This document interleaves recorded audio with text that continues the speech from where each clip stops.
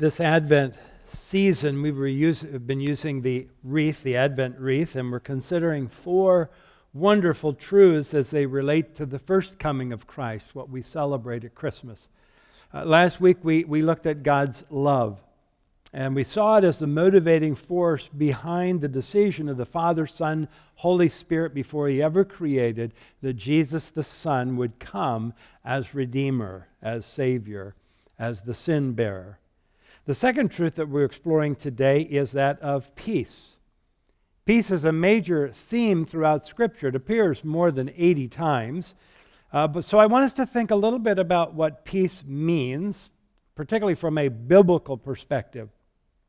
Let me begin with what peace is not. It's always good sometimes to see from the negative. First of all, it's not just the absence of hostility. It's much more than just the absence of conflict. It's not the absence of hassle. All I want is peace and quiet. It's not the absence of activity. Well, I have peace if I can just slow down, if I can go on vacation. It's also not the absence of lawlessness. If we can just establish law and order, then we're going to have peace. Nor is it just the absence of life. Walk through a cemetery and observe all those who are resting in peace. In other words, peace is neither just a state of mind nor circumstances. It's something else. It's something far more penetrating, something far more profound, far more encompassing. Now, the Old Testament word for peace is shalom. The word often used as a greeting or as a blessing. Look at this instruction that comes in the Old Testament book of Numbers chapter 6. Then the Lord said to Moses, "Tell Aaron and his sons to bless the people of Israel with this special blessing. The Lord bless you and keep you. The Lord make His face to shine upon you and be gracious to you. The Lord lift up His countenance upon you and give you shalom. So shall they put my name upon the people of Israel, and I will bless them." The basic idea of shalom is wholeness or completeness. It speaks of a sense of well-being in our entire lives. Augustine in the 4th century defined peace this way: peace is the tranquility of order. Biblical peace is an ordered and orderly inner life. It's one of wholeness and of harmony and of completeness. As we consider the meaning of the coming of Jesus, the Prince of Peace, I want us this morning to look at peace in 4 different spheres or different aspects. First, we need to talk about peace with God, then the peace of God, and followed with peace with ourselves, and then peace with others. These are all things that are secured by God through Christ for those who put their trust in Him and are walking with Him. So we have to start with peace with God. Why there? I think it's because it's the most foundational need that we have in life. It's a relationship. It's peace with our Creator. The Bible pulls no punches. It paints a grim picture of the relationship between created and the Creator. In Romans 5:10, Paul describes us as enemies of God apart from Christ. Yeah, I know it sounds a little severe, but you see, in fact, we come into this world in this state. This is the effects of us being born in the line of Adam and bearing the consequences of his disobedience. Look at the description that Paul gives in his letter to Ephesians. In chapter 2, he says, "And you were dead in the trespasses and sins in which you once walked, and were by nature children of wrath like the rest of mankind." This nature might be expressed in active, open rebellion against God, or maybe just passive indifference towards God. But at its core, it has to do with our legal standing before God. Every person arrives on this planet under the judgment of God, under His condemnation, all just. But as a result, Scripture says that a state of war exists between sinner and God. And this is where the wonderful truth of the gospel comes in. This is the message of Christmas. This is why Jesus came. And God did something about our problem that we could do nothing about. Paul goes on in that passage in Ephesians 2 and says, "But God, being rich in mercy, because of the great love with which He has loved us, even when we were dead in our trespasses, made us alive together with Christ. By grace you have been saved." Now there's a biblical concept, a word that comes to play in this aspect of our salvation. It's the word reconciliation. Look at Paul's explanation in Colossians 1. "For in Him, that is Jesus, all the fullness of God was pleased to dwell, and through Him to reconcile to Himself all things, whether on earth or in heaven, making peace by the blood of His cross." The word reconciliation comes from the Latin. It means to bring a person into friendly relations to or with oneself or another after estrangement. In the Greek language of the New Testament, the word means to change completely. So we begin to understand then that reconciliation is a work of God whereby the sinner is brought from a position of being an enemy to a position of being a friend. There's this radical change in orientation. Through Christ, God deals with the cause of our estrangement from Him, our sin. And the consequence, or the result of this, is a complete change in our legal standing before God. There are two amazing implications of this change. The first is that there is no condemnation. Paul writes in Romans chapter 8, verse 1, "There is therefore now no condemnation to those who are in Christ Jesus." Some of you need to move that truth from your head to your heart. There is no condemnation if you're in Christ.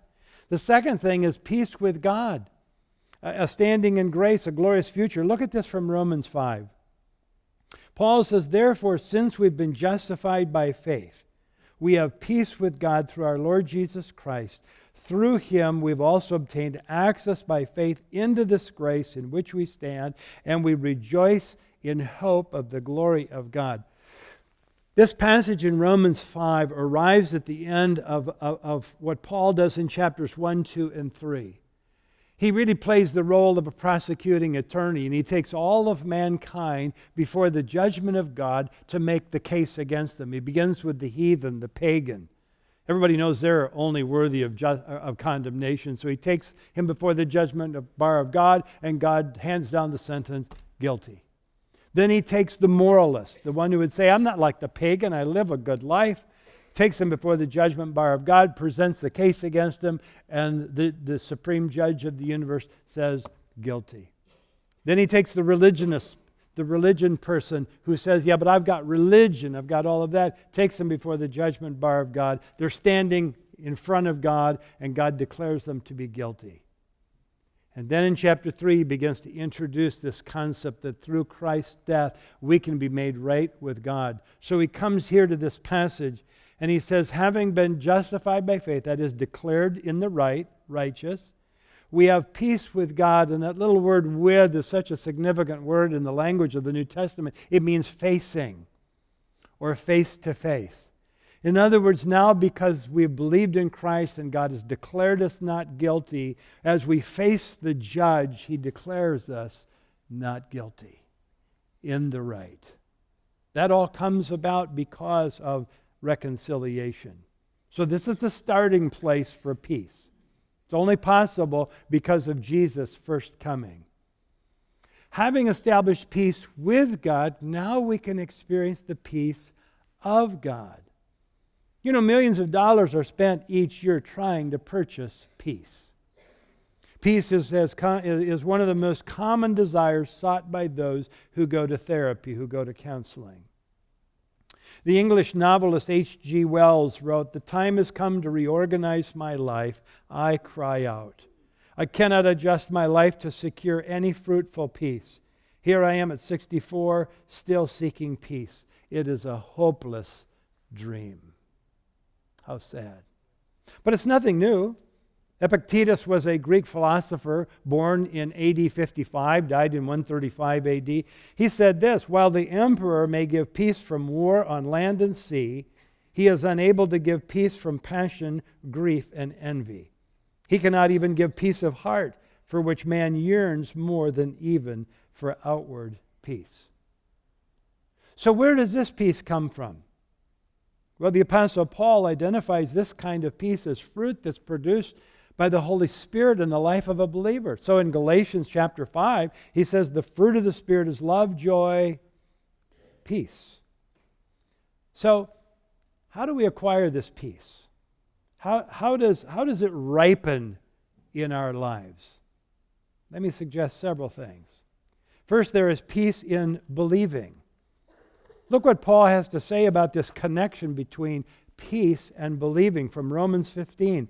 "Now the God of hope fill you with all joy and peace in believing, so that by the power of the Holy Spirit you may abound in hope."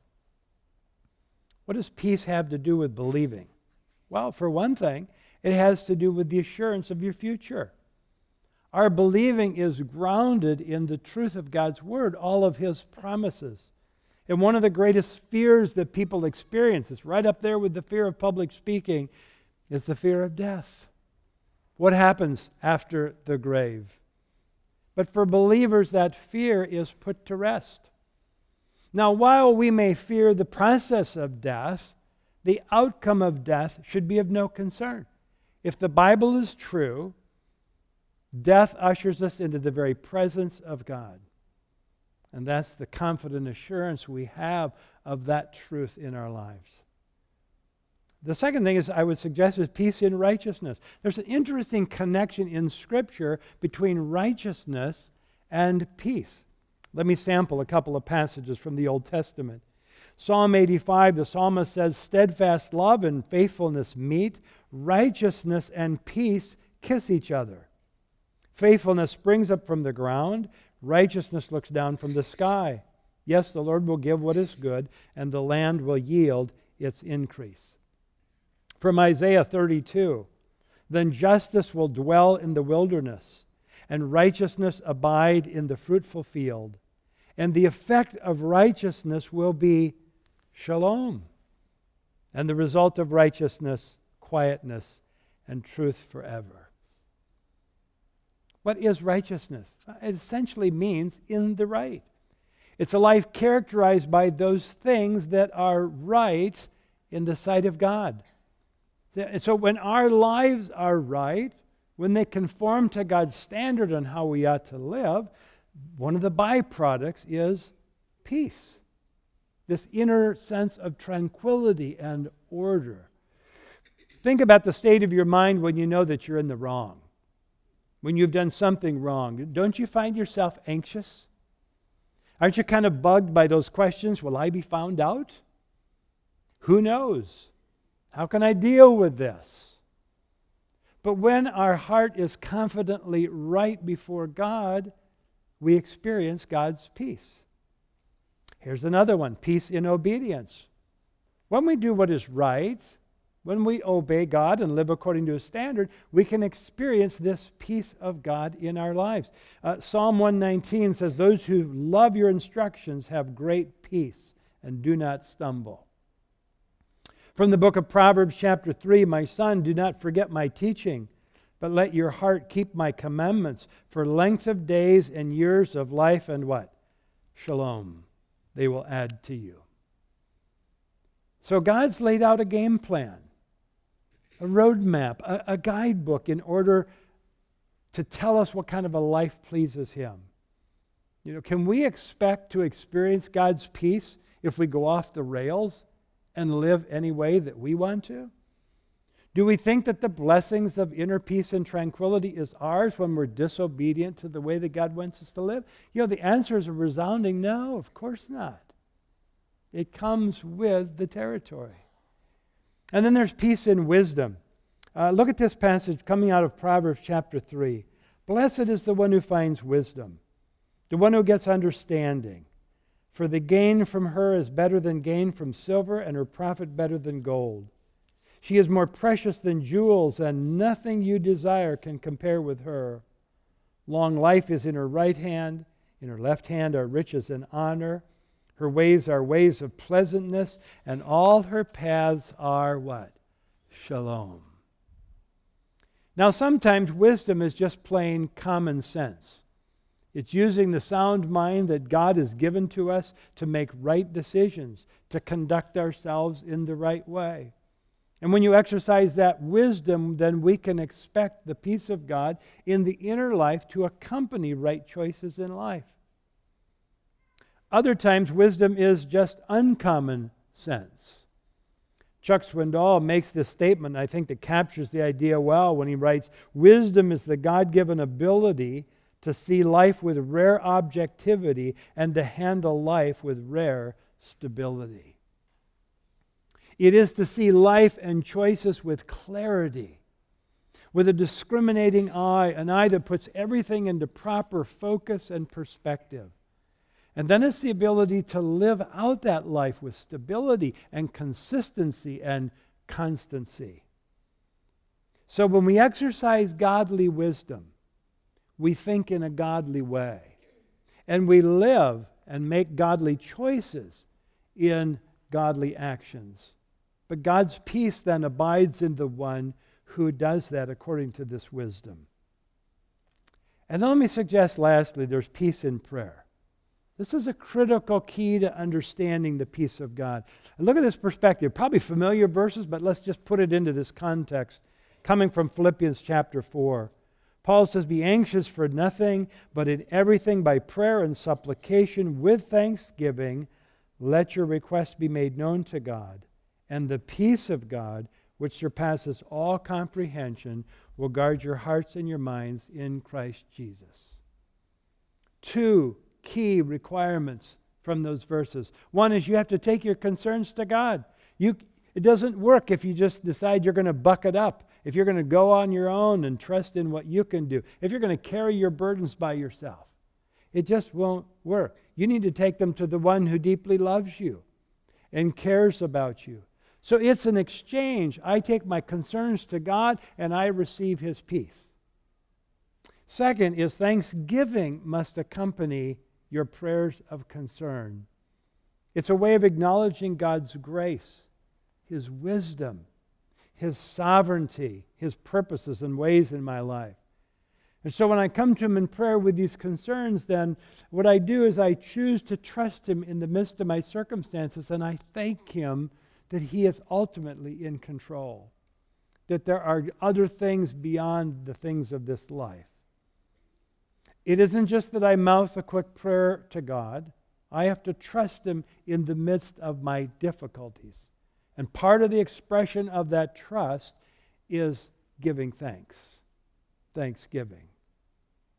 Paul says that when we pray about everything with thanksgiving, His peace, a peace that is virtually beyond our ability to understand or comprehend, will guard our hearts and minds in Christ Jesus. That word guard is a military term. It's the picture of a sentry, a guard, who's marching back and forth in front of the post, securing the post. That's what God's peace does. It's how it operates in our hearts and minds. It comes in and it guards our hearts, and it protects us from fears of anxiety and uncertainty and even despair. Now, before leaving the subject of the peace of God, I want to add some context to this. Peace does not negate the struggle of circumstances. It does not deny our circumstances and the struggle, nor does it eliminate necessarily the struggle and circumstances. What it does is it transcends the struggle. It transcends the difficulties. It calms our hearts and our minds in the midst of the struggle. Let me take you back in the Old Testament. Remember the story of Daniel? It's back in the mid-6th century BC. Darius, king of the Medes, is encouraged by high government officials to establish a law that anyone who prayed to a god other than to him should be thrown into the lion's den. And these co-conspirators there, who were motivated by a jealousy of Daniel, who held one of the top positions in Darius's administration. Daniel would not be deterred from his usual habit of praying to the God of Israel. And he's caught in this trap. And interestingly, in the text, to the deep dismay of the king himself, Daniel is thrown into the den of lions. But God, remember, there's actually a song we could sing, but we won't, about being in the lion's den. But God shuts the mouth of the lions. And I think Daniel sleeps like a baby all night long. On the other hand, the king paced throughout the night.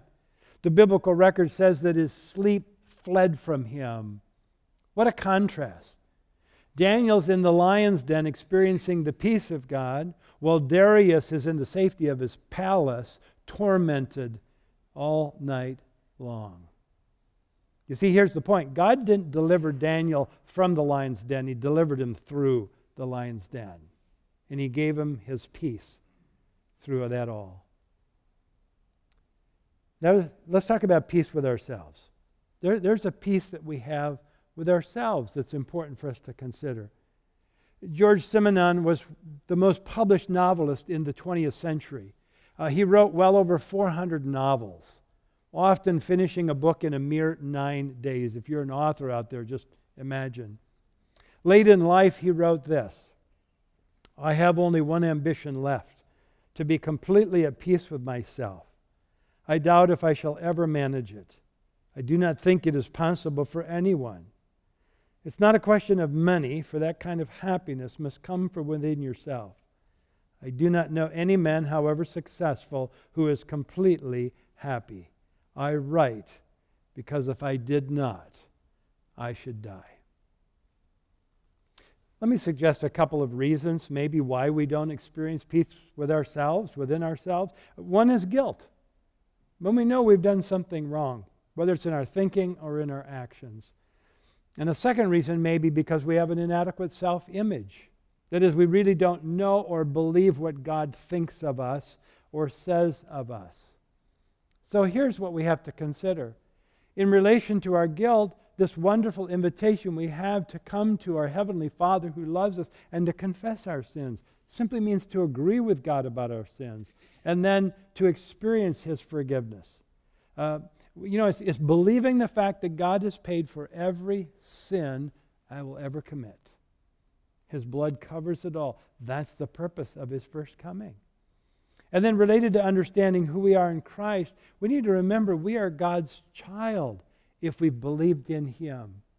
This is the one who loves us dearly, who has declared us forgiven, who's declared that we stand in the right, that as we stand facing this judge, his verdict is not guilty. Your destiny is settled in heaven. Now, one other aspect of peace, that's peace with others. First of all, look at Paul's description of God's work through Christ and its implications within the church. Paul writes in Ephesians 2, "For He Himself, Jesus, is our peace, who has made us both one and has broken down in His flesh the dividing wall of hostility, by abolishing the law of commandments expressed in ordinances, that He might create in Himself one new man in place of the two, so making peace." Now, in this case, the division was between Jew and Gentile. Could there be peace between them in the formation of the church, Christ's body? And the answer was yes. There should be no division between believers who comprise the church, because Jesus Himself has broken down the barrier of the dividing wall. So then there are some obligations that come to us. Paul writes to the Romans describing the responsibilities we have within the church. In Romans 14 he says, "So then let us pursue peace, pursue what makes for peace and for mutual upbuilding."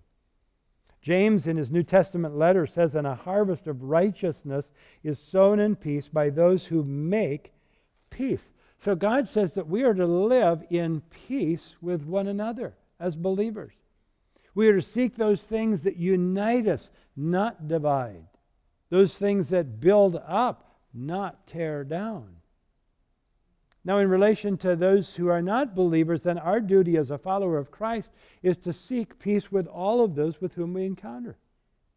Jesus said, "Blessed are the peacemakers, for they shall be called sons of God." The requirement in the New Testament is that in our lives we will seek peace whenever it is within our power to do so.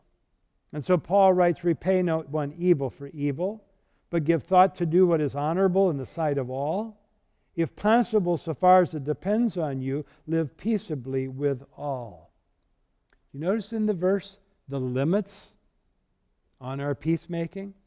Because our responsibility ends where the other person begins. Now, just a word of caution. This doesn't mean that peace is the highest value with others. It doesn't mean that we dump truth in order to be at peace. I like the way Martin Luther said it, peace if possible, truth at any rate. So truth will always trump the peace, but we will do everything that we can, and then it's how we do it as we relate to those, even in this area of truth. Peace with God, the peace of God, peace with others, and peace with ourselves. Let me conclude this morning with a couple summary thoughts. What's required if we're going to experience peace in our lives? Number one, keep trusting. Keep trusting. Look at this word that comes from the prophet Isaiah. You will keep in perfect peace all who trust in you, all whose thoughts are fixed on you. Trust in the Lord always, for the Lord God is the eternal rock. God's peace will be your experience if you will just keep on trusting. Second, keep talking. Keep the lines of communication open with God. Pray to Him about everything. I want to go back to those verses out of Philippians 4 as I wrap it up. Look at this. Be anxious for nothing, but in everything by prayer and supplication, with thanksgiving, let your requests be made known to God. And the peace of God, which surpasses all comprehension, will guard your hearts and your minds in Christ Jesus. Finally, brethren, whatever is true, whatever is honorable, whatever is right, whatever is pure, whatever is lovely, whatever is of good repute, if there's any excellence and anything worthy of praise, dwell on these things. The things you've learned and received and heard and seen in me, practice these things, and the God of peace will be with you. Here it is. If we pray right, if we think right, if we live right, the peace of God will guard us, and the God of peace will guide us. Hey, that's a great deal, isn't it? That's what He brings to us. That's part of the meaning of Christmas. The love of God and the peace of God and all that entails. Well, as we wrap up this morning, next week we go on and we talk about another great concept that comes out of the Christmas story and something for us as well, and that's going to be joy. We need joy in our lives. We just stand as I close in prayer, and I'm going to let Vic and Subi go out and be in the foyer, and if you'd like to chat with them about the ministry in the jail, I would invite you to do that. But let's pray as we close. Father, thank you that you sent the Prince of Peace to come to earth to die for us. We know that peace isn't the highest value. We know that Jesus said He came to set a sword between people. That's the message of the gospel that separates people. But in the midst of that, He brings ultimate peace. He brings the peace that comes with you as we stand facing you, our judge, and because of Christ you declare us not guilty. We thank you for the peace of God that can flood our hearts and minds even in the midst of difficult trials. Lord, I pray today, if there are some that are really struggling with life issues, would you flood their heart and soul with your peace as they trust in you through all of that. And Lord, that we might have peace within ourselves, and then when we're at peace with ourselves, being at peace with others. But we thank you so much for this Prince of Peace who came for us, each of us individually. May the spirit of Christmas fill our hearts each day during this Advent season. In Jesus' name I pray. Amen. Have a great week, everyone.